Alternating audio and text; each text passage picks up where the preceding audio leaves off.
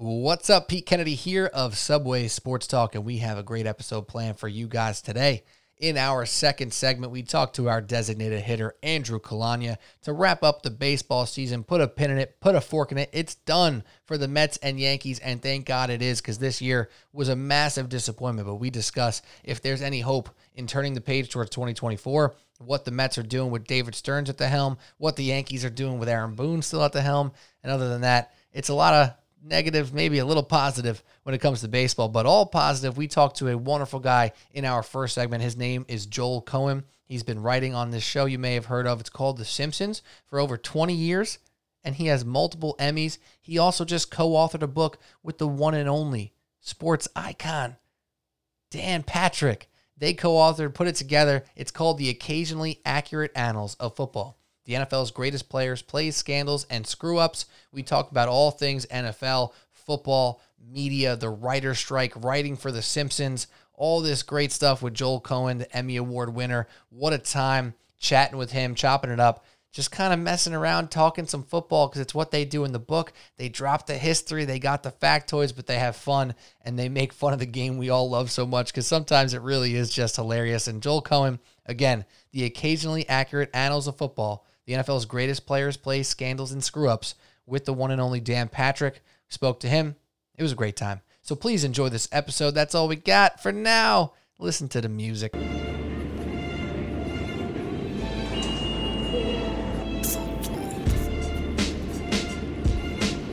Welcome to Subway Sports Talk.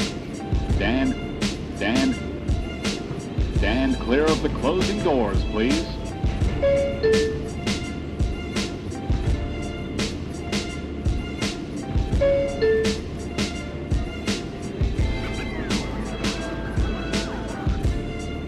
Welcome to Subway Sports Talk. My name is Peter Kennedy, and I am your host. Thank you so much, as always, for tuning into SST on Apple Podcasts app, Spotify, and on YouTube. Joining me today, a very special guest to talk about some special stuff. We have an Emmy Award winner. We have a writer on The Simpsons for over 20 years, and now the co-author of a brand new book with someone you may be very familiar with, and if you're not, I don't know what you're doing, with the great one and only Dan Patrick. We have Joel Cohen here, co-author with him. We're going to talk about that book in just a second. It's called The Occasionally Accurate Annals of Football. And Joel, thank you for joining Subway Sports Talk. Thank you for having me. And I'd like to correct the title already. Annals, not Annals. Annals. Oh, Jesus. Oh, my God. How dare you? How dare you? That's the worst type of slip you can ever have. It's not the worst. Now, there had to have been some sort of... there had to be some sort of... and that's my bad, but there had to be some sort of comedic choice with that word off the jump, right? Like, clearly this is a book to make people reminisce, laugh, and etc. So there had to be a choice there, no? Yeah, 100%. And I'll say my mind goes right to Annals as well. And when we were talking about the title, which we seem to talk about forever, I was like, guys, we go with Annals, everyone's going to think anal. It's going to happen over and over and over again. And then all the people at publishing house are like, I want to do Almanac. I want to be the Occasionally Accurate Almanac, which I think would have been better. But then it was like, no, everyone knows on Annals, the Annals of sport, the Annals of this. And it was like a fight. And then I like to say that I've been proven right, but it's one of these sort of empty victories because the book is published and it says Annals on it already. So yeah, that was my mistake right off the rip. And apologies for that, but it's okay. That's what we're here for, to talk about this great book and this great opportunity to chat with somebody who's done a lot. And now is an interesting time to talk to somebody who's a writer. And we're going to talk possibly about the strike in a little bit, which has come to an end. Yes. And that must be exciting for you. But right now, this book has been the big thing. And I just want to ask this for starters. Dan Patrick, one of the legends of the industry, an absolutely iconic guy in the world of sports. How did that relationship come to? Obviously, he's been a comedic style broadcaster when he wants to be. He's so naturally charismatic and funny. So how did you connect with Dan Patrick, and how did this book come to fruition as an idea to then an actual written product? Yeah, well, as was mentioned, and I'm sure will be mentioned again, I work on The Simpsons. I've worked there forever, and I wrote an episode that has a sportscaster character in it, and I thought, wow, Dan, who else would be better than Dan? Because I'm a huge fan and listen every morning. So we recast him into this role in The Simpsons, and he was nice enough to agree to do it. And then just in the process of working with him and recording him, he has like maybe 5 lines, 10 lines. We just started talking, he and I, and goofing around a little bit, talking about football and stuff that I thought was kind of stupid or slash funny. He mentioned stuff that he thought was funny. Obviously, he knows so much more about the game than I do. And then just from that conversation, we kind of were going back and forth, and we're like, maybe this is a book. And as it turns out, maybe it is. So yeah, just that was like over a year and a half ago. The episode's going to actually air in December. People will get to hear Dan's beautiful voice in The Simpsons. But yeah, so we just started working together, and one thing led to another, and here's the book. So now you've been writing on The Simpsons for over 20 years, which is something that is an incredible feat, because staying, especially this day and age, staying in a job for that long means that A, you're doing a good job, B, that the product that's going out is good. And obviously The Simpsons, the resume speaks for itself. It's the longest running show, I believe, on network television. Is that correct? I believe that's right? The longest running, yes. We just, not just, about 4 or 5 years ago, we passed Gunsmoke. If anyone out there is alive to remember Gunsmoke, Gunsmoke, and we became the most number of episodes.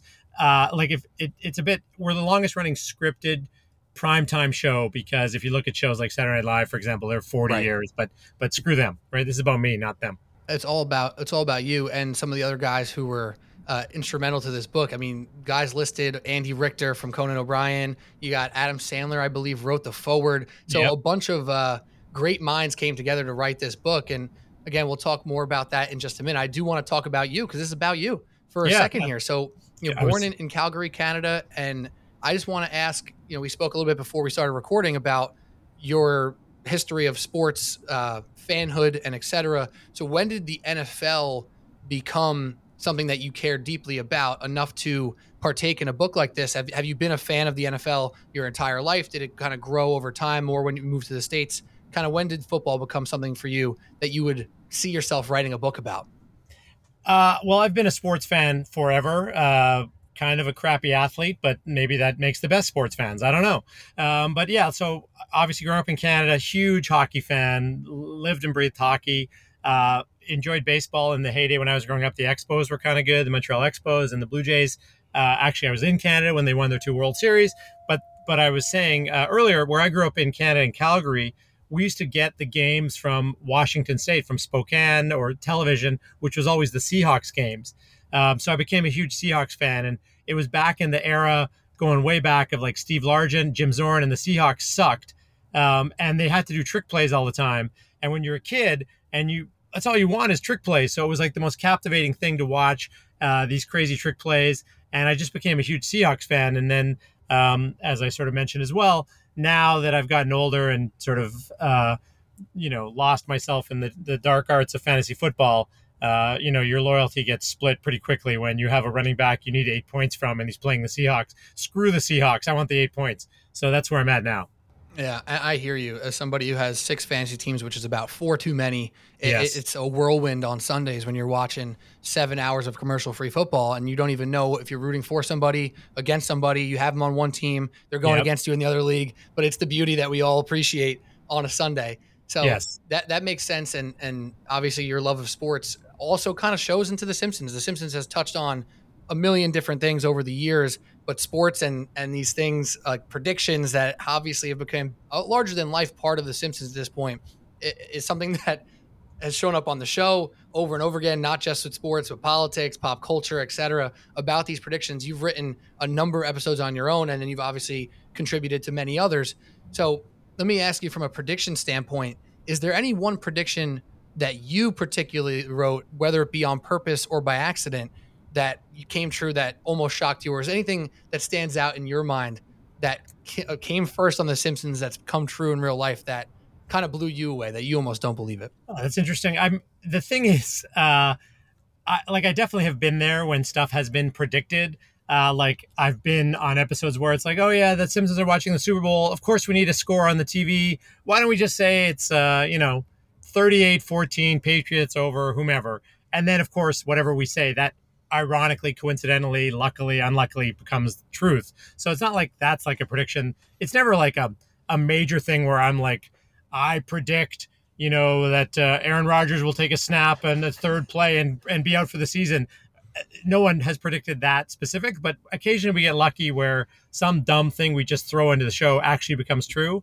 But I'll also say I've written a lot of episodes that haven't aired yet, and even episodes I've written before, maybe the predictions are past the present day and they're going to come true. So, like, I guess we just have to wait to the end of time to really know whether I've predicted anything or not.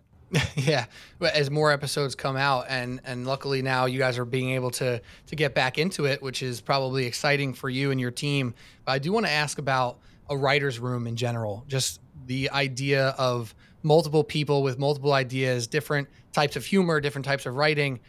What type of comparison can you make to a sport team to be a part of a writing team? Because obviously you wrote this book as a part of a bit of a team. You've written a book with Andy Richter. That was obviously part of a little team as well. And then all your stuff with The Simpsons and Saturday Night Live, et cetera. It's very team oriented. And even though some of the content is the least bit sports oriented, there always is that team competitive nature that takes place. So what type of comparisons can you make from a writer's room to a sports setup?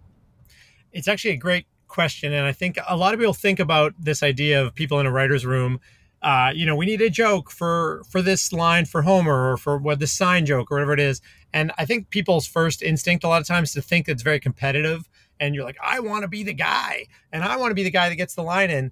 And while, yes, of course, we all want to be the guy that scores the touchdown, for us, most of the time, there's just such a mountain of work. We just want somebody to score the touchdown. And it's almost more collaborative, like a team. If you're all on a football team or a baseball team or whatever, you ultimately just want to kind of get the win. And it's nice if you are getting the individual credit, but it's more collaborative like a team than it is competitive within the team.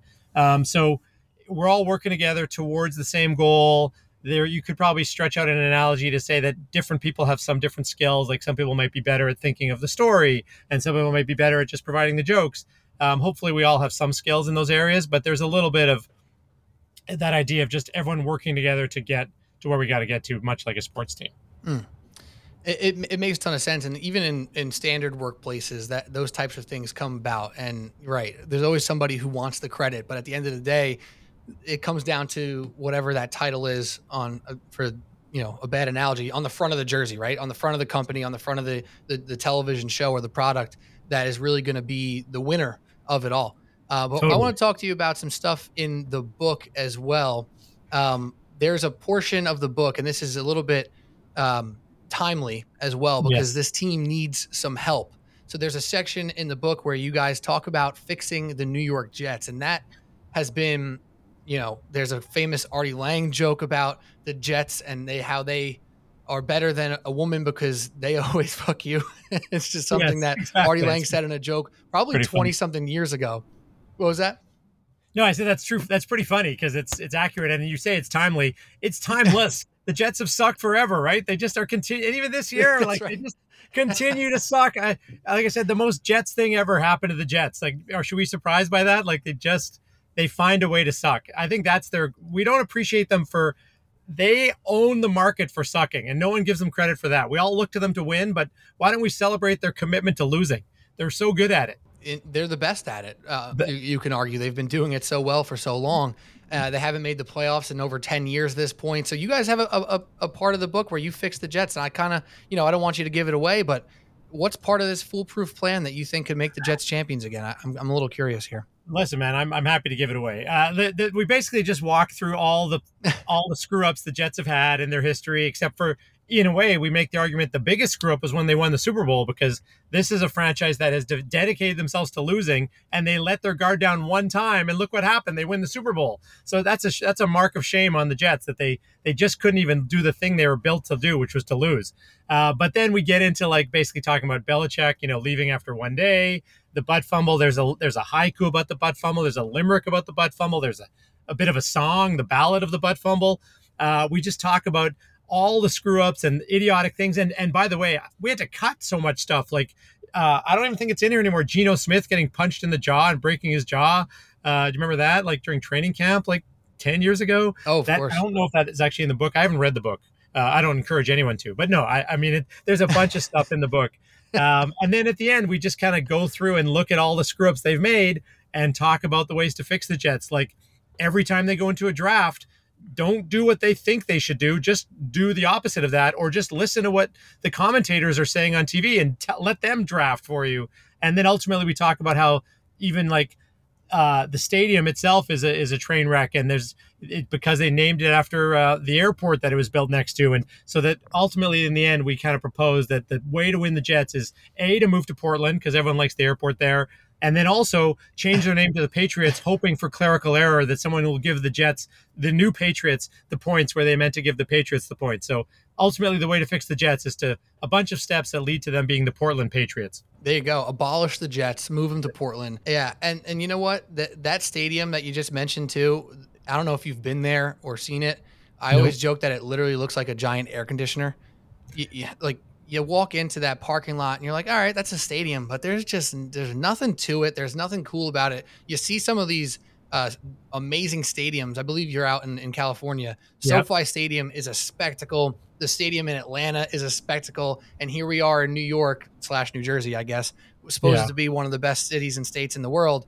And we have an air conditioner in a parking lot next to the freaking swamps of New Jersey. It's not what you want. No, you're like you said, it's the mecca of money and people and fan interest and all these things, and even garnering all that, they just can't get it together to at least be aesthetically pleasing. Like you said, make the experience good if you can't make the product good, or the actual on-field product good. But I've got beefs against SoFi Stadium too, but it is visually beautiful. But the food sucks, parking sucks, etc. Yeah, you hear a lot of that with the LA area, that as beautiful as some of the stuff is, I've never been to SoFi, that it's just such a pain in the ass to get there, get out of there. Maybe that's true to all stadiums, but it seems like people complain about it in LA a lot. Is it true though? Is the traffic really that bad out there? I'm in my car right now. I'm leaving a game I went to in 2021. That's how SoFi right now. It sucks so bad. No, it's brutal. It's $100 to park, I think. Honestly, the food is not great. It's not great. I mean, obviously the Rams won the Super Bowl a little while ago, and I kind of like the Chargers, but it's not a great experience. The last thing I'll say about, because this podcast I know is about ripping into SoFi, is they, like most stadiums, they have a giant TV like hoisted in the middle of the field, and you end up just watching the giant TV, and you're like, why did I spend all this time and money and eat crappy food to just watch TV with, whatever it is, 40, 50, 60,000 strangers? I could be at home with 2 strangers watching TV. At least when you're there, it's not 30 degrees and raining like it often is in December in MetLife. I would say January, but the Jets and Giants don't frequent the playoffs with home field advantage, so haven't experienced that in some time. But let's keep it New York based one more time before we move into some other stuff. There's also a whole Super Bowl highlights section. You guys talk about the David Tyree famous helmet catch and the truth behind it, because again, this is the occasionally accurate annals of football. So what's the occasionally accurate truth behind David Tyree's spectacular Super Bowl catch? Well, let me just back it up for a second. Say the whole idea of the book is to make a really fun look at the NFL and having fun with the beauty and the less beautiful parts of it. The book has a lot of actual history of the NFL and the genesis of a lot of the teams and actually rule changes, great players, great coaches, etc. But of course, we examine great moments. One of the greatest moments ever in the NFL we all remember is David Tyree's helmet catch. And we report what we all saw, but we actually go beyond that, Dan and I, bravely, and talk about the truth behind that, which is that when David Tyree was a little boy, he had a lot of forethought and foresight, and he started feeding iron shavings to cows that he knew would eventually be turned into football leather. And then at the same time, also spent a lot of time magnetizing his helmet. So it wasn't even a matter of athleticism when he caught the ball. It was just physics that, of course, the iron shaving full football was attracted to his magnetized helmet, and it just was stuck there. His hands were almost not necessary for the catch. The ball would have been there and might still be there for all we know in the Hall of Fame today. He just kind of ran out on the field and let physics do its work. So David Tyree, if you're listening to this, and I assume you are, you shouldn't be as proud as you are of that catch. Yeah, all this time checking out Tom Brady's balls, they should have been checking out Tyree's. It's obvious at this point. They should have done something there. They're in the book. We dive deep. We scratch the surface, beyond the surface of Tom Brady's balls. And how many people have done that? I assume like 100. But Dan and I are 2 of them. And how instrumental was it for, like, you versus Dan coming up with some of these like overarching concepts, right? Because obviously you just kind of laid it out of how, you are diving into, the other sides, the serious and less serious parts of football, and making light of some of the situations, and obviously paying homage to some of the more important and serious stuff. How did that work with you and Dan of kind of like coming up with some of these concepts and then obviously writing them out? Were you and Dan in a room together? Were you on Zooms together? Were you just spitballing, going through the history books, coming up with funny ideas and interesting things to talk about? What was that process like? Yeah, it was more of the latter, where just like he would have 100 ideas, I'd have 100 ideas. We ran out of space. Some of them just didn't prove to be that funny or that good. But just picking examples, Dan would just say, "I think it's really funny. Let's talk about penalties and how idiotic penalties have become, and let's do a whole thing on that." And then he had a funny idea, many funny ideas, but I'm just some that are coming to my mind about comparing Tom Brady's diet to Kenny Stabler's diet. Kenny Stabler, famous partier for the Raiders. Tom Brady eats a fish that is also on the Tom Brady diet. And Kenny Stabler has a bacon wrapped cigarette for breakfast. Just comparing stuff like that. But, so I would pitch ideas to him, he'd throw ideas at me. And then it was just like, let's flesh them out. Let's cobble it together. Ultimately, of course, it was too long. We would cut some of that stuff out. We knew we wanted to talk about every team and the history. So it kind of really just kind of fleshed itself out and peppering in these little ideas throughout.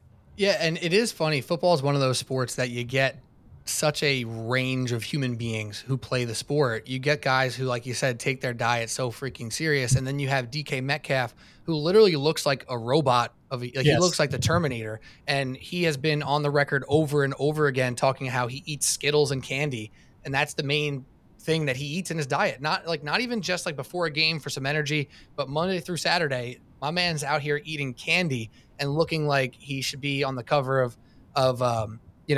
Arnold Schwarzenegger's magazine or something like that. So it is interesting and funny how you get the eclectic change of different people in football, and that just leads to an amazing range of people. Like Marshawn Lynch is one of the most unique characters in the world of sport, still out here on commercials doing TV stuff.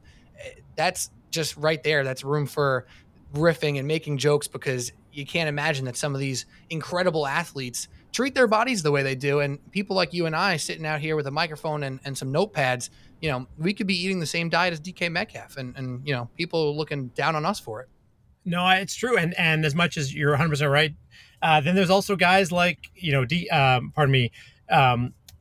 Marshawn Lynch is in the book, of course, and he, we endorse his weed company, but also like, then you look at guys like the Fridge or these giant linemen that can. There was a fullback this last weekend, I forget, maybe on the Falcons, that ran back a botch kind of kick or a squib kick, and this guy's like probably 260, 270 and out running everybody on the field. So these guys are just incredible athletes, whether they eat, the rainbow of Skittles, or just like, have a gravy drip in their arm like an IV and getting heavy. But they're still, regardless, these incredible athletes that make us normal losers look exactly like that.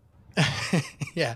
And speaking of normal, I won't say losers, but speaking of the normal people who are involved in football, you guys also talk about the media and the impact of TV on the game of football, which we kind of mentioned before. Sometimes you go to a game and you go, I kind of wish I was on the couch watching, 8 games at once in the Octobox right now. Right. But talking about the media and TV, which you've been a part of in other ways, but not specifically through football. So what did you guys come to from a critique standpoint or a media's impact standpoint about the game of football?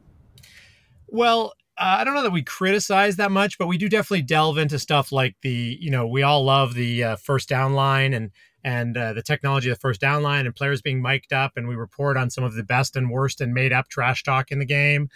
We talk about like the field goal target line. We just talk about the impact that the NFL has had on TV. I think I'm going to say a statistic, which is probably bullshit, but read the book to find out.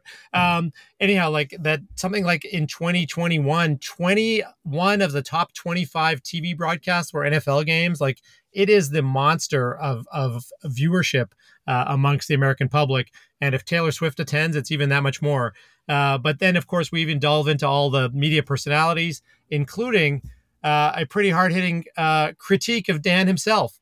And we talk about Howard Cosell and Jim Nantz and all these guys. But yeah, we try to cover the gamut a little bit of how TV and has affected the game and how the game has affected TV conversely. And now, what do you think about when there's people, let's say like you and me, who are on TV, who are analysts or, talking heads, pundits, maybe like Dan, who are on their radio shows, on their podcast, critiquing these freak athletes for saying, this guy should have ran harder. This guy should have caught that ball. How do you not make that tackle? What does it sound like to you who, you have like the writer's lens or the comedic lens on things when you see a Joe Schmo sitting in front of a microphone yelling at why so-and-so missed a tackle and how pathetic it was, or how bad Zach Wilson is at playing quarterback?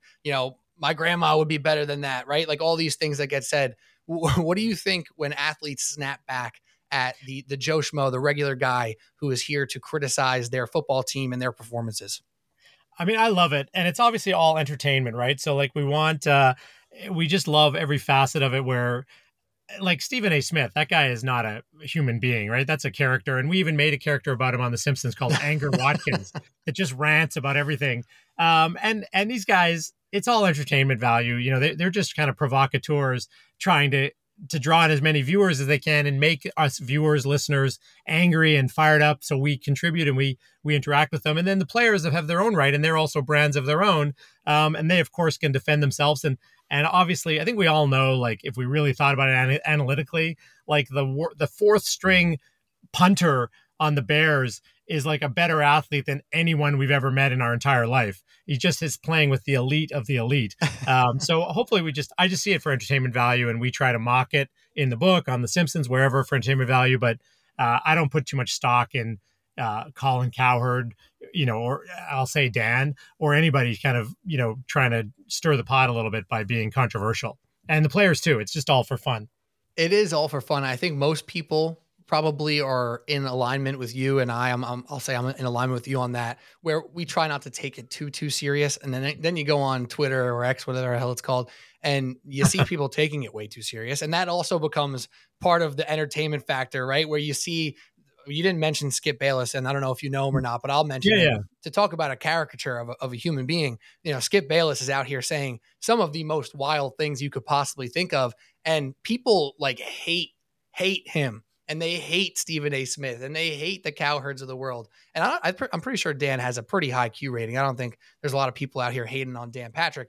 But these guys stir the pot so well that I actually have gone full circle on it, where I don't even get mad. I'm just like, I am impressed that a human being can come up daily for 4 hours a day, sometimes on television, with things to say that are going to get the people going and get them tuned in. From your perspective as a comedy writer, there has to be some sort of respect there, even if you know that they're just a caricature at this point.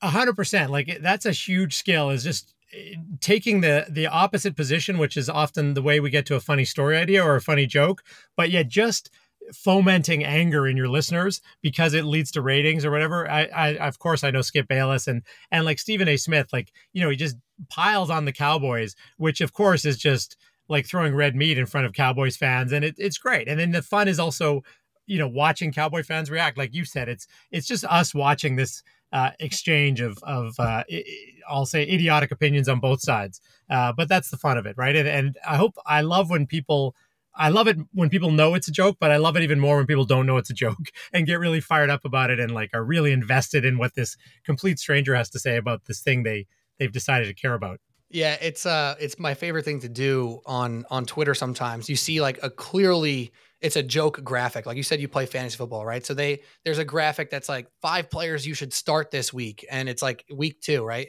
And Aaron Rodgers is on the list, and other guys who are out for the year is on the list. Tom Brady's on the list. And you go to the comments thinking that everybody's going to get the joke.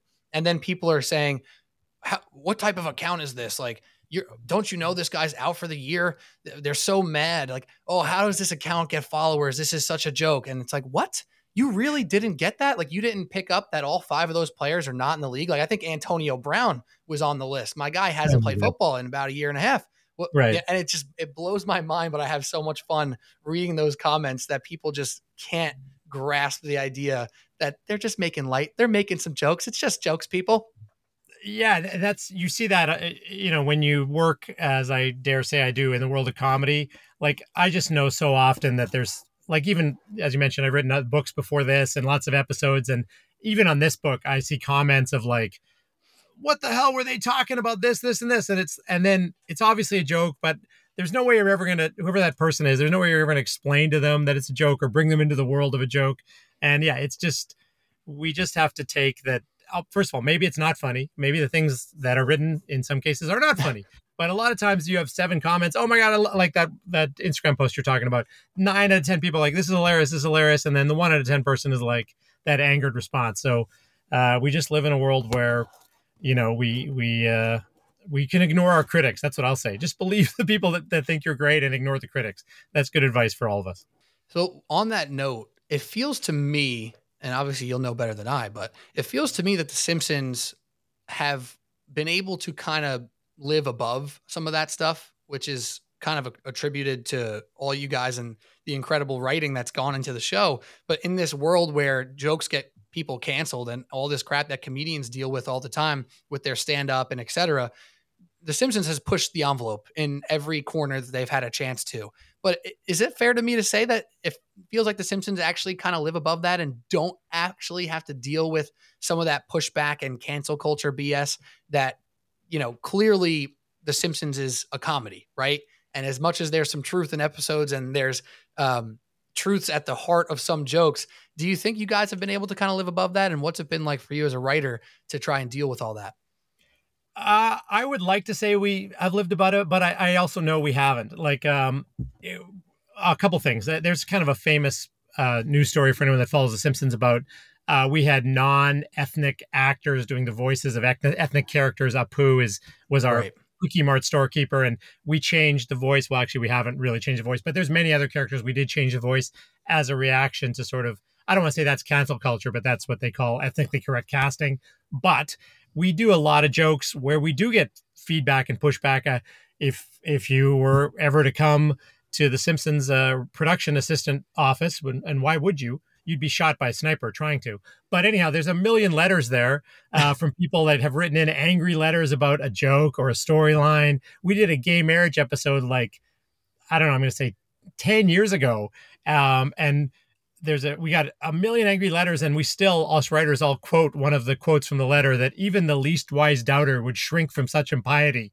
So we'll say that every now and then, because that's a quote that came to us in a letter about gay marriage. But, and else, as much as I say that, we've been on 35 years. We're writing season 35 right now. We have become the mildest edgy animated show because there's Big Mouth and South Park and Family Guy and American Dad and everything else. So this thing Right. that used to be so edgy and controversial has been surpassed by all these other even more edgy shows, and more to come, I'm sure. So we get hit by it all the time, but I would think that the stuff that, let's say, Family Guy does or Big Mouth does, they get tenfold because they kind of push the envelope more than we do. So I guess that's a good spot to be, right? Kind of right below that edge of pissing people off all the time, and they just enjoy the show. And you said something there that is exciting to me and should be exciting to everybody, because you said you're writing the 35th season right now, and that must be new, right? Because the strike was going on for a long time. Obviously, you're somebody who would have been directly affected by that, and a lot of your peers and colleagues over the years, same thing. So I don't know how deep you want to get into the weeds here, but that strike was going on for a long time. I think a lot of fans we're starting to realize, like, oh my gosh, there's not a lot of new stuff coming out. What's going on? But now that you're back, how does it feel? And what was it like not being able to kind of do what you've been doing for so long?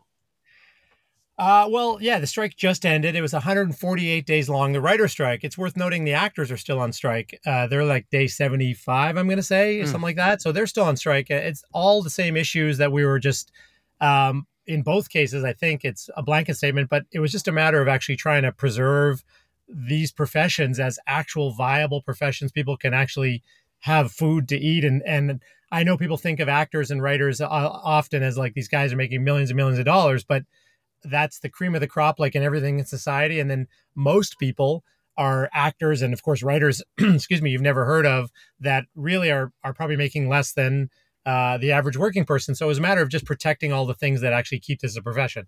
That said, I was getting to be really good at picketing a lot of scouts for other strikes were coming by and trying to sign me for their pickets. But I was also very happy to stop it because as a writer, what I'm best at is sitting in a chair at 10 a.m. and just having people bring me snacks all day, like veal, and making me fat. And I was losing weight and I was having to exercise, which no one wants any of those things. But anyway, I'm very glad it's resolved. The next step is for the actors to be resolved. But we are actually back to work. Today is a Wednesday. On Friday, we actually are officially back to work, although I've already started doing some stuff, in advance of that. But we'll actually be together on Friday. And I don't, as far as The Simpsons goes, I don't even think viewers will probably notice as much. There won't be new episodes because we had a bunch in the bank. So it'll kind of feel like a regular season, but just know that behind the scenes, we are working like mad to try to fill in the gaps. And now something I was kind of curious about with the strike going on, I mean, no one could stop you from being at your house with your laptop writing, correct? So were people like you and your colleagues able to kind of get home and maybe even use some of this stuff as inspiration? Are we going to see a show about the strike in the next year or so? Like, was that something that, is there still productivity happening during this strike for people maybe just at their homes and not at the workplace? Or is that technically like not allowed to? Something I was kind of curious about. No, totally. I mean, if you're a writer and whatever has driven you to write in the first place, that doesn't stop just because you're on strike. The difference is you can't sell anything to anybody that is a struck company. Like, I'll just say, for example, the book has garnered a lot of interest in it becoming a TV show or something, but we couldn't make any of those deals because of the strike. But everybody I know, anyone that I know that's a writer, of course, we're writing what we call a spec movie, a speculative movie that I'm sure they'll want to sell now, or a spec TV pilot. So now, like the last strike in 2007, there's going to be this flood of material that's been written because people had nothing but time and try to sell them as movies or as, new TV shows or books.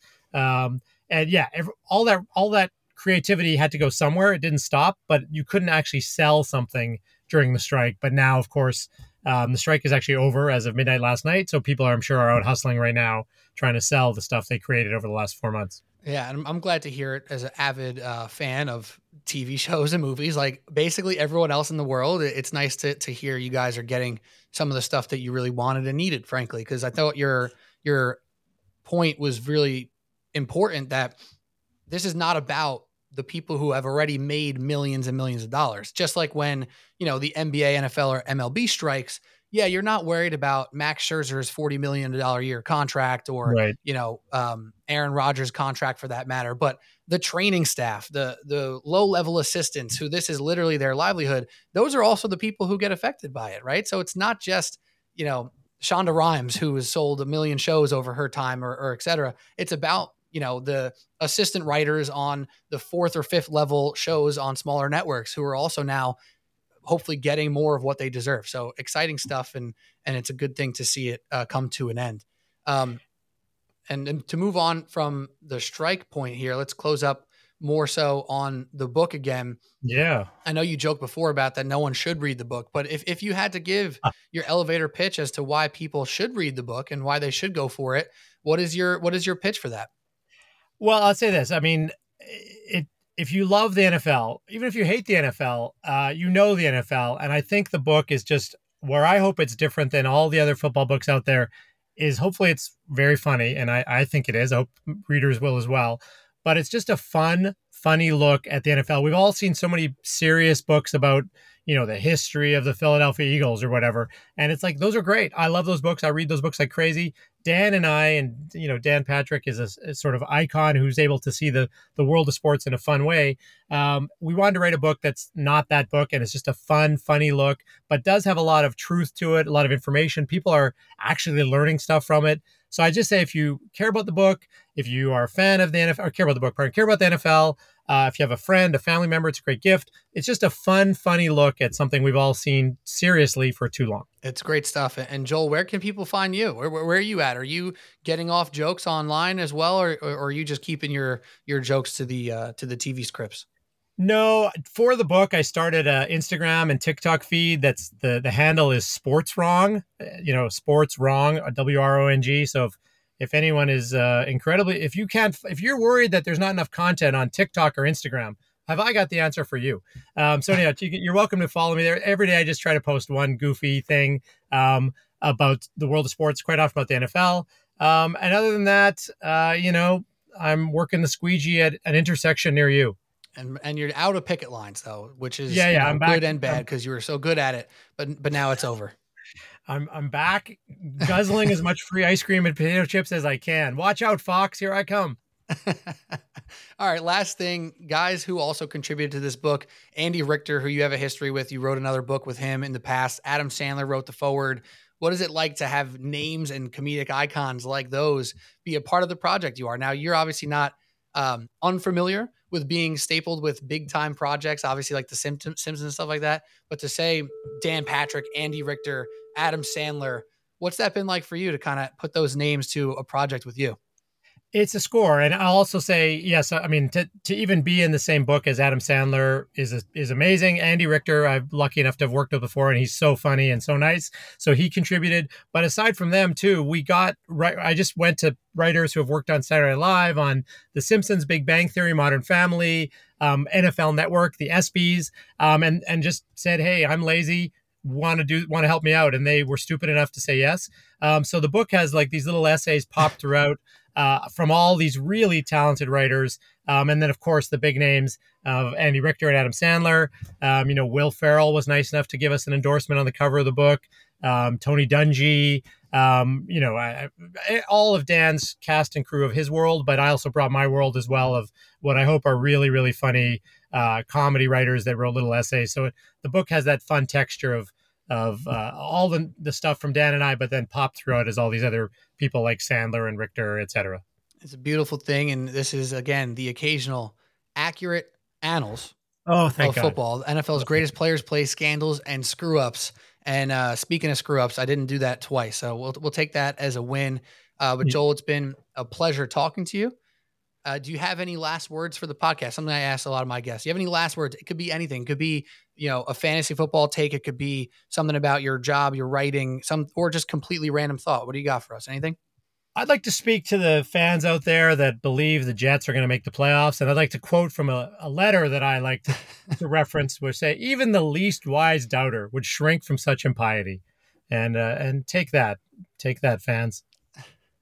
The Jets fans are in a dark place, man. You didn't have to go at them again. You didn't have to do it, but they're used to it at this point. It's a tough world being a Jets fan. There's a joke in the book about, that sometimes Dan and I have little intermittent conversations in the text of the book. And one of his is like, it's not fair to kick the Jets when they're down. And then the line is that the Jets kicker tried to kick them where they're down, but missed wide right. So, we pile on the Jets. It's good. It's worth it. And you know what? The only thing worse than being a Jets fan is being a Jets, Mets, and Knicks fan, which thankfully, at least I have the Giants having some success in my lifetime. And the Knicks might be the best team in New York right now, which is a sad statement to say because they're still the Knicks. Well, when they start the New York Basketball League, you are going to take the title, man. Congratulations. Oh, yeah. There we go. Can't wait. I can't wait. Joel Cohen, everybody, the occasionally accurate annals of football, NFL's greatest players, play scandals, and screw-ups.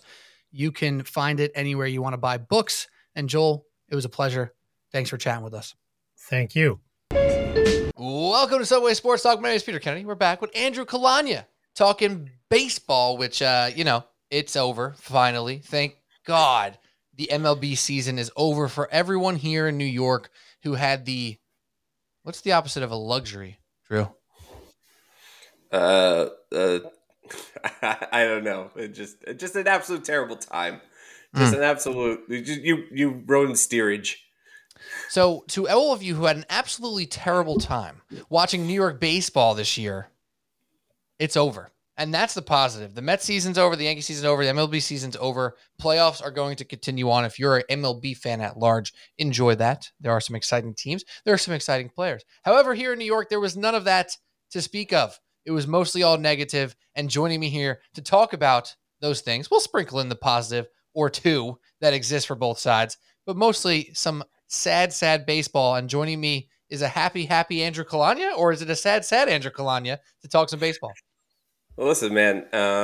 I had a lot of gambling losses the last couple of weeks, so I decided to do an audit on myself, and it came to the conclusion that I don't have a gambling problem, and that I'm going to continue on the path that I'm on. Only There you down go. $800. I see zero flaws in your logic. I don't know if you're making an allusion to something, but I think that logic is perfectly accurate, and you should continue with it. Keep on keeping on. The only real loser is the one who quits. Exactly. And of course, that is actually alluding to the Yankees and their recent news about the so-called audit that they were going to take place that you informed me about before this podcast, where they didn't really exactly get audited and more or less just did some research, but we'll get into that in a little bit. The point of this episode here is once this baseball season officially comes to the end, Andrew Calagna is back. It's been a while since he's been on the podcast. We have to do a wrap-up. We have to talk a little bit about this season and what we saw for a good chunk of a season that was just depressing, underwhelming, sad. Pick all the negative words and adjectives that you want to pick, and you can pinpoint them towards both teams at all points of the season. And it's something that we're not used to, especially Yankee fans, right? So even with all the negativity that can exist in the Yankee fan sphere, there's usually that silver lining of, but we still won 94 games and made the playoffs and have a chance. The Mets in recent history have had 1 or 2 years where that silver lining was the same. Yeah, there wasn't all, rainbows and butterflies, but here we are in the playoffs with a chance. Here we are in the wild card game with a chance. Not the case this year. Mets under 500, Yankees only 2 games above 500. And Drew, it was unfortunate. So let me just ask you with an overarching question before we get into our agenda for the day. How are you feeling that this season is now over? Is it pure relief? Is it excitement? What do you got for me? It's pure relief. On one hand, baseball is my favorite sport, and the Yankees being my favorite television program, I miss them already. But it's one of those things where you kind of need a break.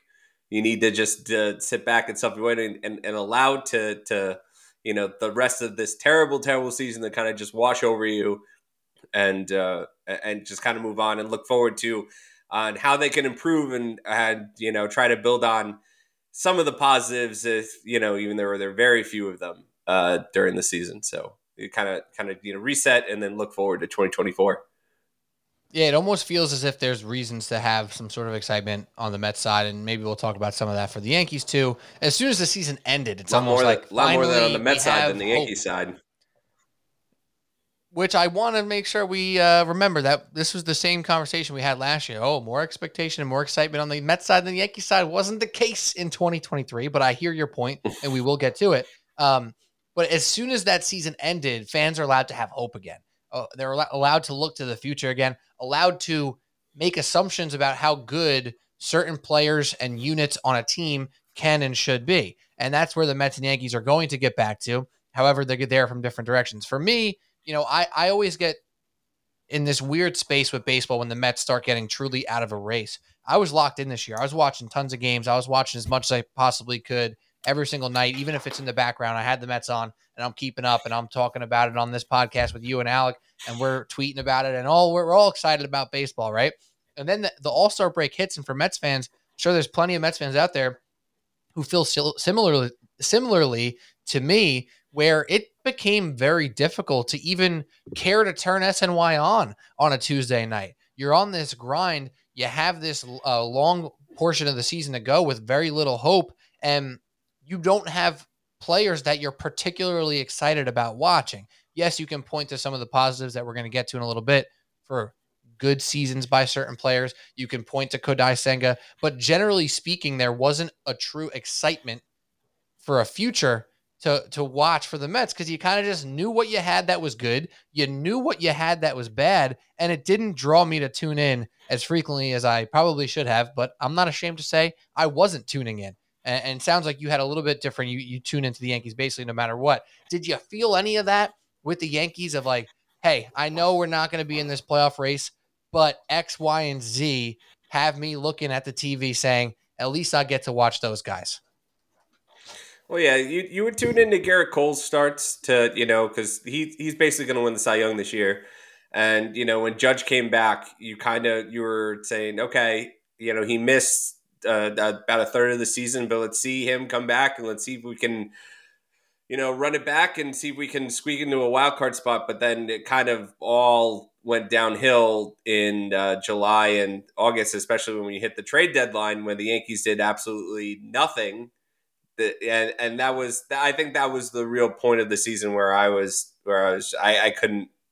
I just had that pit in my stomach. I was like, wow, this is truly a lost season, because you could have went in two different directions, and the Mets did the right thing and saw the opportunities and used their financial advantage to get out of Scherzer, which looks like an amazing deal that they were able to get Acuna's brother. He's probably a top 3 prospect now in the Mets system. He's going to be up next year, be able to contribute to the team. And Scherzer's not healthy enough to make, starts for Texas in the postseason right now. It doesn't look like he's not going to be healthy next year. So the good on Mets to be able to avoid that bullet. Unfortunately, they didn't have David Stearns in to kind of convince Verlander to stay, but I think that's fine too. But they made their choice. They got out of those contracts. They got rid of the 40-year-old starting pitchers and made a conscious effort to improve down the line. The Yankees said, our team's our team. We're going to hold on to Harrison Bader, who then they later just put on waivers, and they released him for saved like $800,000 instead of getting a prospect of any kind. It was just like, come on, like that's the movie you're gonna make. And when you say that, Cashman said, "Oh, we're all in on this team." Yeah, you're all in on this terrible team, and you're saying it's not worth adding to. Even though the trade deadline, there weren't a ton of bats to add, but you could have at least tried. And when they didn't try, it was like it sent that message loud and clear. And they try to distract everybody with Jason Dominguez coming up and the kids coming up, and then of course what happens? Jason Dominguez needs Tommy John surgery, blows out his elbow, and he's gone for 9-10 months. And then typically when position players come back from Tommy John, it takes them a little while to get back. You saw it with Bryce Harper. He had to come back strictly as a DH, and even then he didn't hit as many home runs. It took him 50, 60 games to get his home run stroke back. So, you don't expect Jason Dominguez to be the player you saw probably until 2025. So, the words 2025 for some reason just really hurt. Yeah. It hit me right in the gut. Like you said 2025, I just like kind of got the chill. And I was like, did not like that at all. But you're right. And what fans say all the time when it comes to their teams is, we want you to pick a side. The worst thing you can do is middle. And when we had it might have been actually our last episode. It was one of the most contentious episodes you, Alec, and I had on this podcast. I don't remember if it was the most recent one we did or maybe the one right before that when the season was still in the balance. Mm-hmm. But we were starting to get into it about what the Yankees are doing, what they should do, what the Mets are doing, how those two things are similar or dissimilar. And we got a little bit heated because I'm like, yeah, you guys are complaining about this and you're complaining about that, but you live in the playoffs and you don't understand what it's like on the other side. And you and Alec are saying, what we need to strip this thing down. It's over. It's time. We need to strip. We need to make moves. And you guys were doing the other thing. And I think now sitting here after that second half of the season, I more so understand where you guys are coming from, even though I think the caveat is you guys actually had that season where you weren't in the playoffs. This wasn't the typical Yankees down season where you still win 90 games and end up in the playoffs. But it makes so much sense to say, Yankees, pick a freaking lane. You can't just roll out the same squad, because we now know, we have the evidence, we have the proof. If you're a data-driven team, the data should tell you this team doesn't get it done. So pick something else. Go all the way in and just try to win one, and then the next 5 years might be shit, or strip it down and build. Sell pieces off and build. And the Mets did something that I think made Yankee fans jealous, where they took their pieces that weren't doing anything for them this year and got whatever the hell they could. Some of it might be good, sometimes maybe shit. And that's okay, because they picked a side. And that frustrates people to no end. Same thing happens with the Giants and the Jets right now in football. There's going to be a point in the season, if they're still, 1-6, 1-7, 1-8 teams, or 2-9, are you going to now try to fight and claw to get to 6 and 13 or whatever? What's the number now? 6 and 11. There you go. 12, I can't do math. It doesn't matter. You know what I'm trying to say. So there's that point in every year for every organization, you have to make a decision. The Knicks have been there a million times. Do you, not the same with the draft in baseball, but do you want to be the team that ends up with the 7th pick and a 30% chance at a franchise player? Or do you want to end up at a top 3 pick with a 65% chance at a franchise player? Again, not one-to-one to baseball, but the same damn concept. And here the Yankees are again with Aaron Boone, with Brian Cashman, rolling it back down the hill to see what the frick's going to happen. But Andrew, we said we'd be positive to start this podcast. So hard to, but like, there's only so much you could say is, that the Dodgers fence robbed Aaron Judge of possibly going 60 home runs back-to-back season, which I said was going to happen. And if he doesn't run into that, that stadium wall, very possible we're looking at 2 back-to-back 60 home run seasons. There's only so much you could say about Garrett Cole having one of the better seasons in Yankee history, and that's where the positives stop. We said everything you could say, and now they talked about the audit, the self audit that they said initially the reports were. We're going to, have a third party, do a full evaluation of us and give us feedback on what we're doing right, what we're doing wrong. And then the report come out today. It's no, we're actually going to watch another company and then self-evaluate. So that's how they analyze. Oh, we like how we analyze better. So there's nothing to do here. I wash. It's fine. And once you make personnel decisions, about bringing Aaron Boone back and bringing Sean Casey back before the audit even happens, it was a complete bullshit to begin with. So no self-respected Yankee fan should look at that audit and say, "Oh, they're really gonna turn it around now. They're really gonna self-evaluate. They're really going to be able to figure this thing out together." But you have the same people running, the same people in the room, the same people, the same mindset.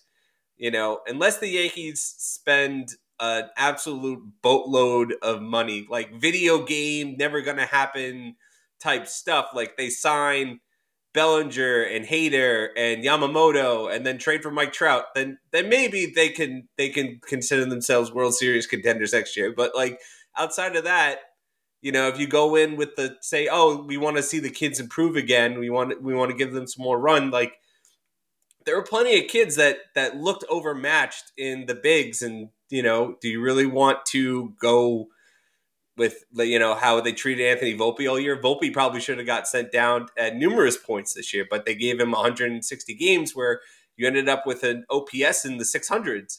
He had 20 home runs, 20 steals. That's nice. Those are nice counting numbers, but all in all, he didn't have a good year. So are you really going to throw Pereira out in left field? Are you going to have Wells who hit like $160? Like, is that who you're going to just throw out there? So like, there was a point where I said, the kids couldn't be worse, and the kids were some of them were just as bad as Josh Donaldson. Some were just as bad as Aaron Hicks when he was in pinstripe, and it wasn't great that a lot of those guys left and then immediately had success elsewhere, like Hicks, and then Donaldson is the Brewers. That one must have stung like crazy. Oh, yeah, no. Hicks just hitting home runs, it's just and making plays and having a beard. Like as a Yankee fan, if I was a Yankee fan, that would have drove me nuts. It would have drove me nuts. It really would have.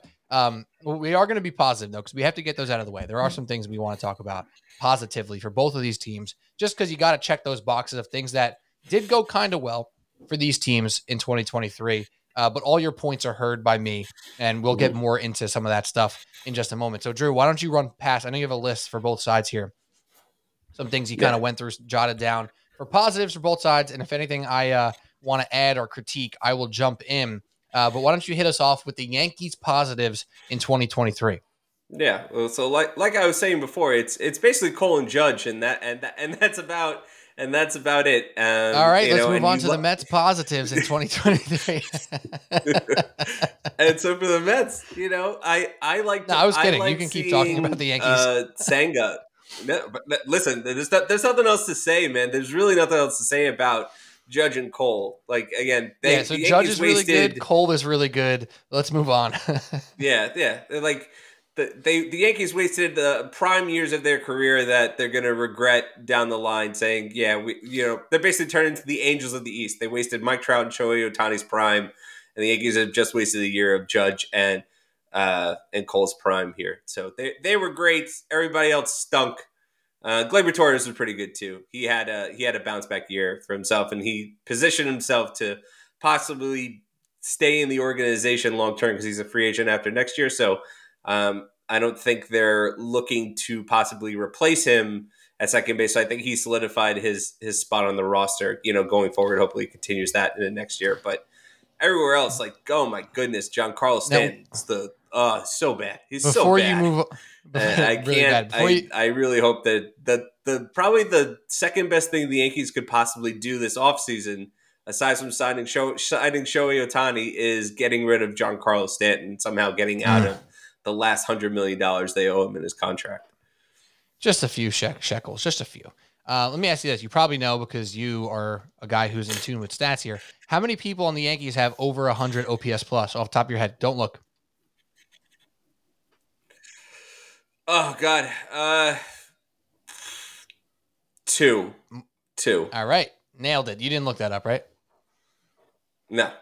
It's two. Yeah, it's that's Gleyber Torres correct. Gleyber Torres and Aaron Judge. That is correct. DJ LeMahieu, 96. Anthony Rizzo, 94. Obviously, he missed a bunch of games. And that's about it. You got a few guys on the bench with a 90s rating for OPS plus. Billy McKinney, he only played 48 games. He was supposed to be the guy to save your season at some point in time. That obviously wasn't the case. That was fun while it lasted. So that's pathetic. That's really rough. Only two guys with an OPS plus over the league average of 100. So that tells you all you need to know and why we should probably move on to the Mets positives. Yeah, it's just that there were no positives to be had, and the bullpen was still good. Ian Hamilton had a nice year.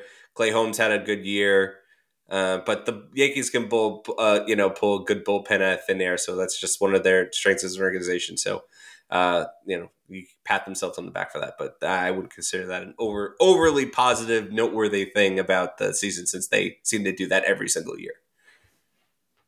Fair enough. So let's move on to the Mets. What positives you got on the Metsy side of things?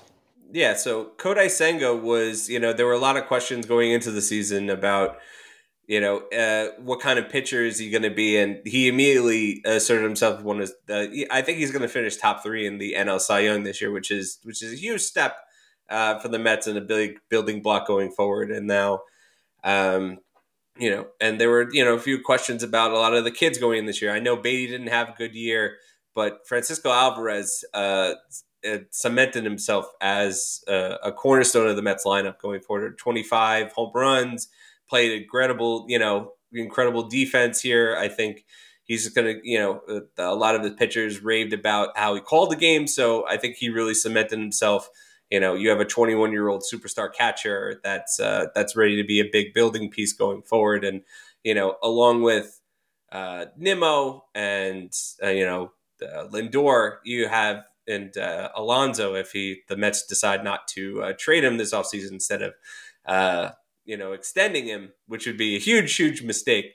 You have 5 guys going into next year now that you can legitimately build the lineup around, and hopefully have a little more cohesion and a little bit more, direction, whatever manager the Mets decide to bring in now. Because Buck had a real inkling of just he did not want to play the kid, to the point where Billy Epler had to trade Escobar away for him, so to force him to play Beatty at third base. Like it was that bad. And him playing Vogelback every day.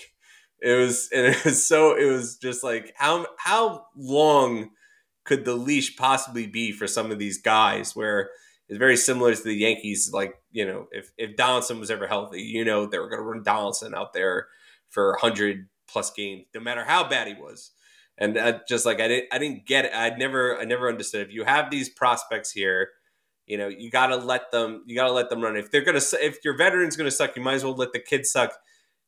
Take their wounds, and then hopefully they learn and grow and then make adjustments, because they have actual futures. Eduardo Escobar, right. Dan Vogelback, Josh Donaldson, those guys did not have a future in the organization. It just you need to let the kids play, and down the stretch they did play, and Right. Mauricio looked pretty good from time to time. So there are a few positives that you can continue to build on going forward. And again, the Mets actually picking a direction at the trade deadline was, I think, an overall positive. Again, this season going into looking back at the expectations that they had going into the season, was an absolute failure. No matter how you slice it, but they position themselves to be able to say, we learned from this mistake. We're not going to just run it back. We're not going to just say, now we're going to have 41-year-old Verlander and 40-year-old Scherzer anchor the rotation and just cross our fingers and hope it gets better. They'll just say, hey, we're going to use the opportunity. And, Steve Cohen did exactly the right thing. What he should be doing is to use his financial advantage to basically buy prospects instead of Yeah. he's going to live with that dead money, and that's exactly what a good owner who wants to win should do. So you have those players plus a positive direction and the addition of Dave Stearns to look forward to for the Mets for 2024. There's a lot of things that are looking bright for the Mets going forward versus what there is to look forward to for the Yankees next year. Yeah, so that brings us to where we're going to go into now of what comes next for both of these teams. And just to put a bow in some of those positives, I was never a big Lindor blamer. I've always kind of stuck up for him. I thought the fact that he plays every night and plays good defense and hits for power and drives in runs is something that Mets fans take for granted, right? Like you look at the shortstop position in the major leagues, and there's just not many impressive hitters. He's one of the top 5 hitters at the position every single year. He was again this year, more or less, give or take 6 or 7 if you want to get particular on what stats you're looking at there. But he gets jobs done. Like he drives and runs, he plays good defense, he shows up every single day with a good attitude. So I'm always pro Lindor. I think that's obvious. A lot of Mets fans don't, but I think some people came around on that this year. Like, okay, maybe he's not a super duper star, but he is a cornerstone and he is a star. And if this team was built properly, or if Jeff McNeil played to his baseball card and Mark Canha had the same year he had before, all of a sudden Lindor's numbers look even better. So yeah, maybe he's overpaid. Maybe he's not a super duper star, but he is important to this team and he's very, very good. Alonso, to that conversation, let's get that out of the way here. The fact that people don't want to re-sign this guy, it's kind of mind-blowing to me, Drew. I don't understand it. I know there was negativity. I know some people don't think he's the coolest cat in the building. I don't think he is. I think he's corny. I think that there's probably a lot of guys in the MLB who look at him and say, yeah, I'm not like running through a wall for Pete Alonso. And that's okay. He's a freaking awesome hitter. He hits the ball hard all the time. He hits for power all the time. He's been one of the best power hitters in baseball since he joined the MLB. So where am I missing something, Drew? Am I crazy to think it's crazy to not re-sign this guy? He is in line to be one of the greatest Mets of all time. That's not hyperbole. That's not exaggeration. He's that good. He puts up those level of numbers, and the power is something that's a necessity for this lineup. And again, if this lineup was what it should have been, his numbers would look even better. He would drive in more runs. And the guy who we're mad at for not carrying a bad team this year is now going to be a part and one of the leaders of a great team when this team's put together properly. So I think it's crazy. Drew, am I nuts to think people are nuts that they don't want to bring back Pete Alonso to New York? Yeah, no, he's absolutely like David Wright level of like Met player, Met cornerstone guy. And again, power is something this team has desperately needed for years. And he's been the only source of power on this team. And he's a guy, again, he's corny, but he does seem like a pretty likable guy. His teammates play hard And for he him. cares. Yeah, he absolutely cares. He's stuck through so much of this, so much the Will Ponds. He's been there. He's been through all of it, and he still wants to be the kind of the face of the franchise. So, and that's something they desperately need. And that's again, he's not. I wouldn't say he's a top 10 player in the league, but he's definitely top 20. And I think that's, and again, if you're if you're gonna draw the line at Pete Alonso, like it's such a bad line to draw that line at. Like, who are you replacing with? Who are you gonna go get? Like, Matt Olson's not available. Like, Right. if you say you want to go out and get Matt Olson instead, like last year or something like Where is it? that, He doesn't and exist. yeah, there's not that type of player that's just readily available to step into Pete Alonso, and that you'll have a downgrade in production at first base, and you'll be worse off. So again, Alonso is what? She's 28 years old. Like, come on. Just, it's not like he's some 32-year-old now about to reach free agency kind of guy. Like, you could sign him to an 8-year deal, and you could still reasonably expect him to put up 35 to 40 home runs every single year for the Every year. contract. So that's I'm glad. that's an easy choice for me to say. Pete I'm, Alonso definitely needs to stay. I'm glad you're with me on that one, and we can move off of that because I really just think people who want to get rid of him just don't have a grasp of what this team should be trying to do. Honestly, like that's the only way I could say it. Like if you think that the reason the Mets stink is Pete Alonso, if you think the reason or the way to get better is to move on from him, you're just missing it with this squad and with this player because he's going to put up numbers for the rest of his career, or at least until he hits the mid-30 mark where people start to really slow down. He's got Yeah. 5 years left of top-tier baseball. Yeah. So I'm pro that. Kodai Senga, Yeah. put a pin in that. It's great to see him put together a full season, continue to strike people out at an incredibly high rate. I know I was probably higher on him than I know Alec was for sure. It's not like his numbers absolutely blow you away when you look at his numbers, but they're really freaking good. And we were hoping he would be a number 2, number 3 guy in this rotation. He was clearly the best pitcher on the team this year. He probably could be a number 1 or number 2 again next year, depending on what they're able to add. But I think you walk into next year being very comfortable with Kodai Senga at the top portion of your rotation. There's a lot of holes to fill in this team, and we're not going to dive into every single corner of who they need to add and what they can add. We have a whole offseason to do those things.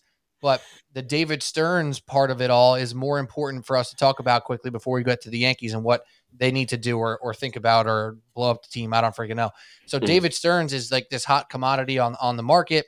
He's this guy who went to Harvard, super smart, started working in baseball, worked his way up. He's been working with the Brewers since 2015, he's been the GM of the Brewers, I should say, since 2015. Highly regarded around town. It's been the worst kept secret in baseball that he was going to be courted by the Mets and become one of the Mets leaders in their executive branch. Yeah, for a long time. Seriously, it's been a long time. And they make it happen. He officially becomes the leader of the New York Mets. He's the president of baseball operations. And that's exciting. But personally, Drew, I'm excited. And I don't really even know much about this guy. I've heard many things. I know that a lot of guys at the fan who are more tapped into this stuff than I am rave about David Stearns and couldn't wait for him to be named as a leader of this team. And he's here now. He's a young guy. He is 38 years old. Ugh. So, Drew, what do Mets fans need to expect when they're going to see, oh, this bright new guy who's now joined the organization is going to flip the script for the New York Mets? Who is David Stearns and what's he all about? Why is he such a great signing or great hire for the Mets organization? Yeah, first of all, he's 38, and I turned 36 in like 2 months, so that just makes me feel really bad about myself. Anyway, but the thing that you should get excited about is that Stearns has an absolute eye for pitching talent. He's the guy who selected a lot, who was able to build that staff that the Brewers have that's literally the best in baseball. Able to identify Corbin Burns, able to identify all those guys that they have over there in the rotations that built such a great staff. They're able to coach those guys up and help them make adjustments because Burns wasn't this highly touted prospect. He got turned into one of the best pitchers in baseball. So you could say, hey, Stearns, maybe you can work some of your magic on McGill, on Peterson, who were atrocious this year, but again, they still had the stuff. If you look at some of the Statcast numbers on those guys, that they still have good raw stuff. It just seemed that they were able to use it in the best way, or whatever analytics that the Mets were using pitching wise didn't seem to be working in their favor. So you have to expect him to be able to come in and help find some hidden gems for the pitching staff and be able to build them up in a way that makes them, probably you can look forward to their rotation being in the top of the league in the very near future. So that's really his calling. David Stern's calling card is being able to build a strong pitching staff, not just the starting rotation, but the bullpen too. Again, Devin Williams wasn't this highly regarded prospect too, and they were able to adjust some of his pitch selection and be able to kind of turn him into the closer that he is. So should be very excited about that hire and be able to that change in philosophy and whoever he picks to be manager. It could be Craig Counsell because he's a free agent at the end of the year. Craig Counsell is highly regarded as one of the best managers in all of baseball. That he could follow Stearns over from Milwaukee over here. So that was actually gonna be my next question too. With the manager position with Buck going out, and I don't want to do a whole thing on Buck and his shortcomings and his positives from the first year because it's been talked about ad nauseum. Obviously, he hit the ground running, did a great job in year one, did a really bad job in year two, and it was over, right? It had to be done. And the Mets ripped the Band-Aid off, Buck ripped the Band-Aid off, whatever you want to say. It's over, and they're moving on. So you mentioned Craig Counsell, but I just want to ask a general question. Is there a type of manager, and maybe Craig Counsell is the answer, but is there a type of manager that you see fit for this organization? Yeah, well, Buck did his job. He brought legitimacy back after the Mickey Callaway, Miguel Rojas years. Carlos Beltran. Yeah. So, he brought some legitimacy back to there. He was able to, be that kind of father-like figure. But I think that the players need, and again, Buck's not play the young kids kind of guy. Again, he had to have Eduardo Escobar basically yanked from him, and he was still, forced to play Beatty every day. So I think you need someone who's a little more analytically inclined, but can also relate to the players on a real level. So you have that, Craig Counsell, who was a major leaguer for, I don't know, I think like 15 plus years. So right. You have someone who's been there, who has the mind of a player, but also, a pretty good eye for analytics too, at the same time, be able to relate it to the players in a way that's digestible for them. So I think Counsell's the best kind of the match made in heaven for the Mets. Hopefully they can go out and get him. He's the leader in the clubhouse for now until he may become the leader in the clubhouse. Yeah. See what I did there? All right. So that's the Mets story, really. And again, we'll talk more about specifics of who they can go after and what they need to do in the offseason as we get closer to that point in time. We don't have time for it right now. So let's move on to the Yankees. Let me just ask you this quickly. Were you even shocked at all that Aaron Boone remains the New York Yankees manager? Were you shocked even a little bit, Drew, that he did not get let go? No, not because they're just an absolutely unserious organization from top to bottom. The definition, they're like, when the Yankees make little to no moves the offseason and then blame it on injuries and say, if Judge didn't run into the wall, if we didn't misdiagnose Anthony Rizzo's concussion for 3 months, that won't happen again. So, we had bad luck and, guys got hurt, but we got the kids now, so we're gonna play the kids. And this, it's just the second that report came out, I was like, of course, that's what's gonna continue to happen. And Sean Casey, they fired the hitting coach as a desperate move, and then they hit worse under Sean Casey. Come on, let's be honest. Hitting coaches in the MLB, yes, they have importance, and I'm not saying that they're nothing and it's a dumb position. But if you think a hitting coach is going to come in and completely change your season, let's be real here. It's about the talent. At one point, the talent is going to show out for better or worse. And Sean Casey does not have a magic wand in the shape of a Louisville Slugger here to flip the script for this Yankees offense. That's just, it's crazy to me. But the word that comes to mind when I hear you talking is just uninspired. There is no inspiration and there's no oomph, there's no gumption in the Yankees organization right now. An organization that was built off of just powerful vibes forever of being the biggest, baddest team in the league of we got the guys, we got the horses, come play with us. right? Now they're the team that's saying, okay, maybe in a little while our guys will be ready and we'll be able to compete. It's just a complete flip of the script in the wrong direction for the Yankees, and there's no inspiration for what they're trying to accomplish. Like the fact that when I asked you that question that you were shocked at all, your first reaction was, ugh. Like that's all we need to hear. It's numb. That's what it is for Yankees fans right now. It's numbness to the fact that you have a manager that no one believes in. You have a roster full of holes and old players and young guys who haven't really hit a stride yet. There's not much to turn to from a positive perspective. And this right now, and I won't count them out completely because they have done it before, but this right now looks like a team that's going to be rudderless for at least another year or two. And that's a sad thing to say when we're talking about the premier franchise or so-called premier franchise in baseball. It's just sad. Yeah, and that's the thing. One part of it is like it didn't matter who the manager was. Like Giancarlo Stanton's OPS was under 700 this year. Like Anthony Rizzo was playing with a concussion. He was hurt. DJ LeMahieu was lost for most of the season, like just not playing well. And you already punted left. You didn't have a left fielder. You had a rookie shortstop. You went into the season saying we're not going to look to get offense out of the catching position.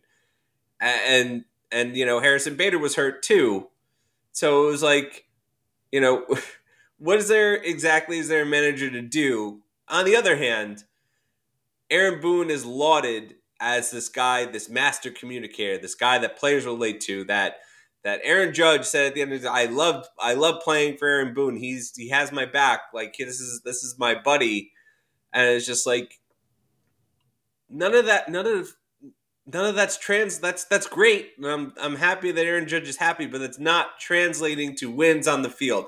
And at a certain point, like the results have to matter. Like you can only say for so long our process is good. Our process is just waiting for the results. The results are going to come. The results are going to come. And now you've seen the result of them running it back basically with the same roster that they had last year. And I knew this was going to. I knew the offense was going to be bad. Go replay the season preview episode. I said this offense stinks. They stink, and they ran it back, and they have to make serious changes at multiple positions on the diamond to even have a chance of getting into the playoffs next year. Like certain things could break right. Like, yeah, if Aaron Judge stays healthy and Rizzo stays healthy, maybe they sneak into like a third place wild card. And if that's your thing, saying you're just going to cross your fingers and say, hey, we're going to hope for health and, go with the organizational philosophy of just make the playoffs and, it's a crapshoot. It used to be World Series or bust, and now it's just make the playoffs and hope for the best.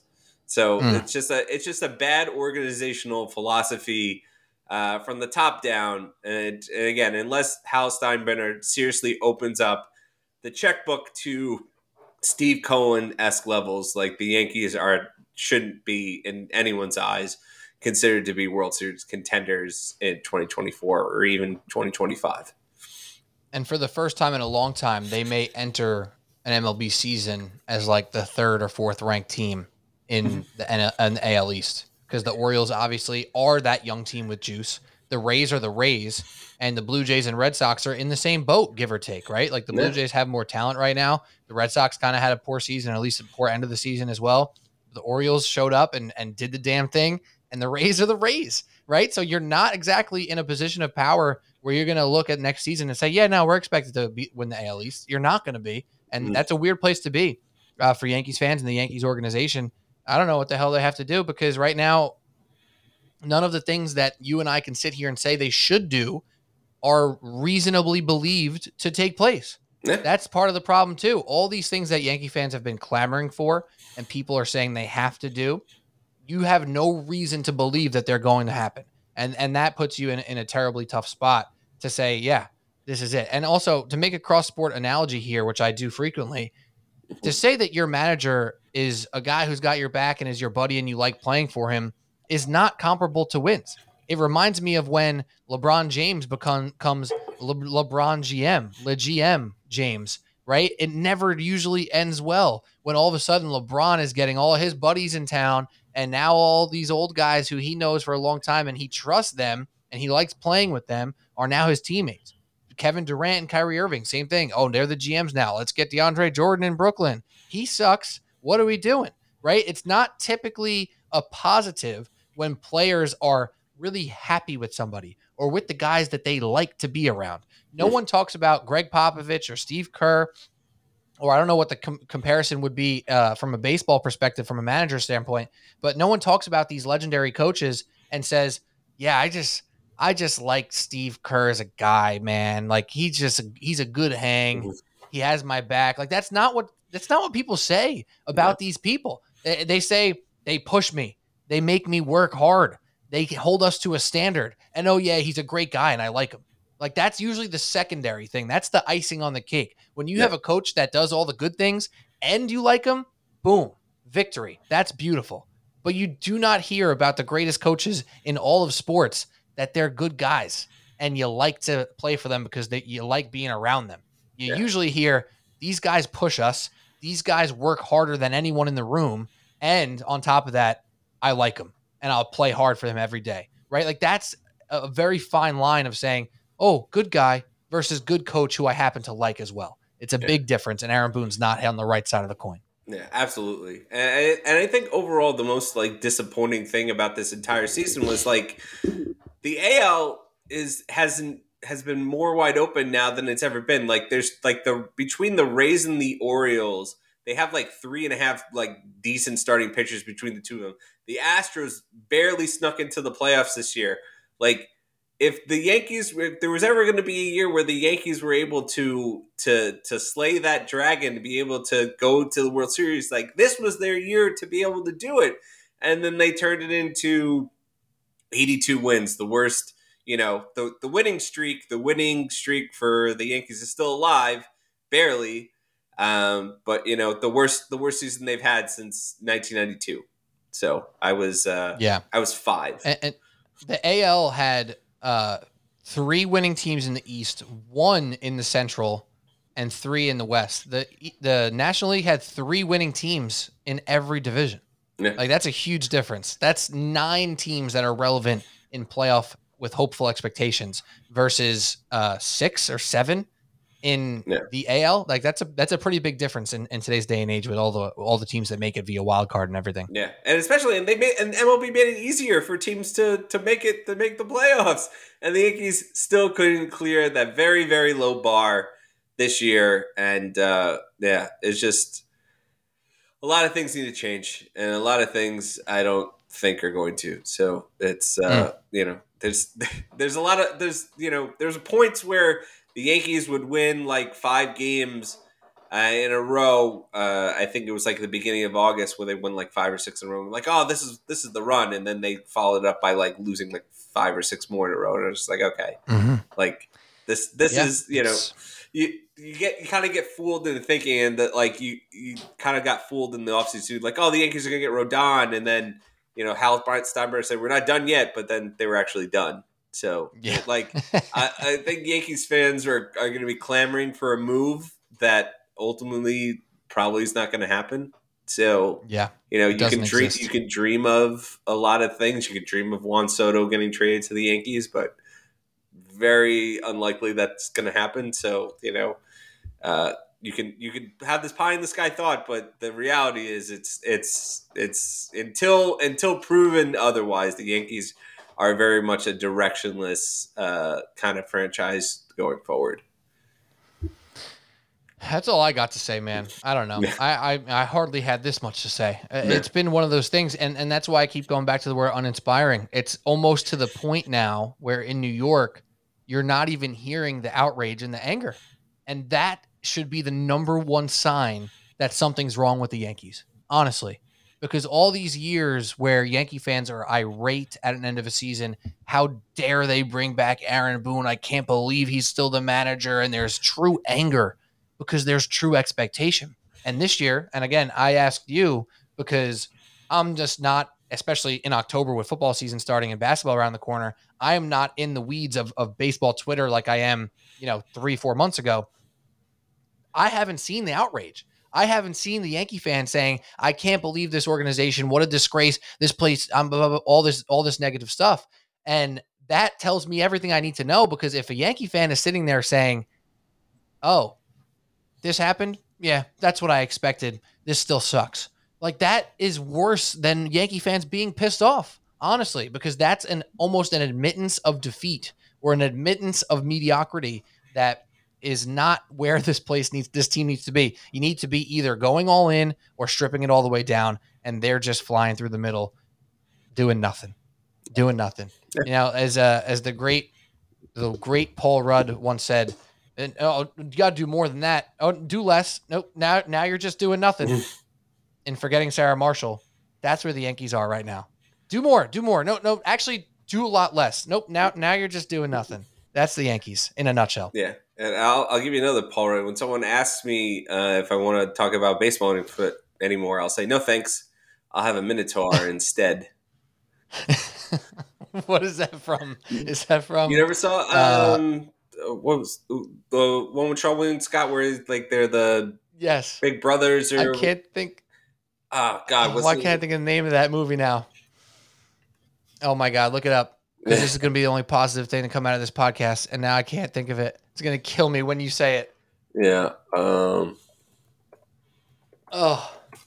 Well, great podcasting by us here, huh? Role models. Yes. God, I had it on the tip of my tongue. I couldn't get there. Fantastic. Yeah, really that's a fantastic movie. If we just talk about Paul Rudd movies, it would be more exciting than talking about the Yankees and Mets right now. That's all we got, Drew. I don't know if you have any last words. Do you got anything to add? I'll say this as my last words while you think of yours. What a place to be in New York sports, where we are now relying on the New York Knicks and New York Rangers. I mean, if you count the Devils and Isles, they're pretty good. But the New York Knicks and New York Rangers are now the ones we have to rely on to have positivity in New York sports, Drew. It's not a good place to be. And as excited as I am for this Knicks season, it makes me nervous that they might be the best team in New York that people truly, truly care about at a widespread margin. Yeah, the Rangers had a pretty uninspiring offseason themselves, and haven't really looked too great in the preseason too. So not really, their coaching change that they made in the offseason too. Wasn't really inspiring either. But my last thoughts again, this baseball season was pretty miserable. I'm going to try to enjoy the playoffs, but I will miss baseball while it's gone. I'll try to enjoy the playoffs and, pick the Dodgers and root for them to win the World Series, because that's who the Yankees should try to model their franchise off of. So, and plus they got Mookie Betts and Freddie Freeman and a bunch of likable guys. So I'll be rooting for the Dodgers this postseason. So go Dodgers. There you go. And you get to enjoy the MLB postseason as a unpartial viewer, which could be more enjoyable for you instead of being miserable about the Yankees. So. All right. Mets and Yankees wrap up. Put a pin in it. Put a fork in them. They're done. Thank God they're done. It was a long haul through the end of summer and September, but we made it to the other side. And now, at least maybe some of us fans are able to have some hope again for our New York Mets and New York Yankees. So we will do more as the hot stove kicks off, or as I like to call it, the lukewarm microwavable dish that is the MLB offseason occasionally. We'll talk about it. We'll do some more on the Mets manager when they make that decision, and as well as free agent targets and trades and et cetera. But right now, it's still football season. Basketball season's around the block. Hopefully you enjoyed that interview with Joel Cohen, writer from The Simpsons and author of a new football book with Dan Patrick. That was a great time talking to him. That's all we got, though, Drew. And if you didn't see that, if you're watching this on YouTube, I'll say this. If you didn't see the interview with Joel Cohen, go watch that. It's really fun. Talked about The Simpsons, talked about writing, talked about football, joked about the Jets, talked about Dan Patrick, talked about the writer's strike. We had a lot of great stuff, and we had a lot of fun with Joel Cohen. So if you didn't see that on YouTube, go check that video out. It's separate. But on the podcast, if you got here, you either skipped him or you already listened to it. So I guess thanks for either one you chose there, for being here at this point of the episode. So that's all we got. Andrew Calagna, one of our designated hitters, back talking baseball. We'll talk to you soon, Drew. It was good chatting. Oh, that's all we got. Subway Sports Talk. I'm Pete Kennedy. Cheers. See ya.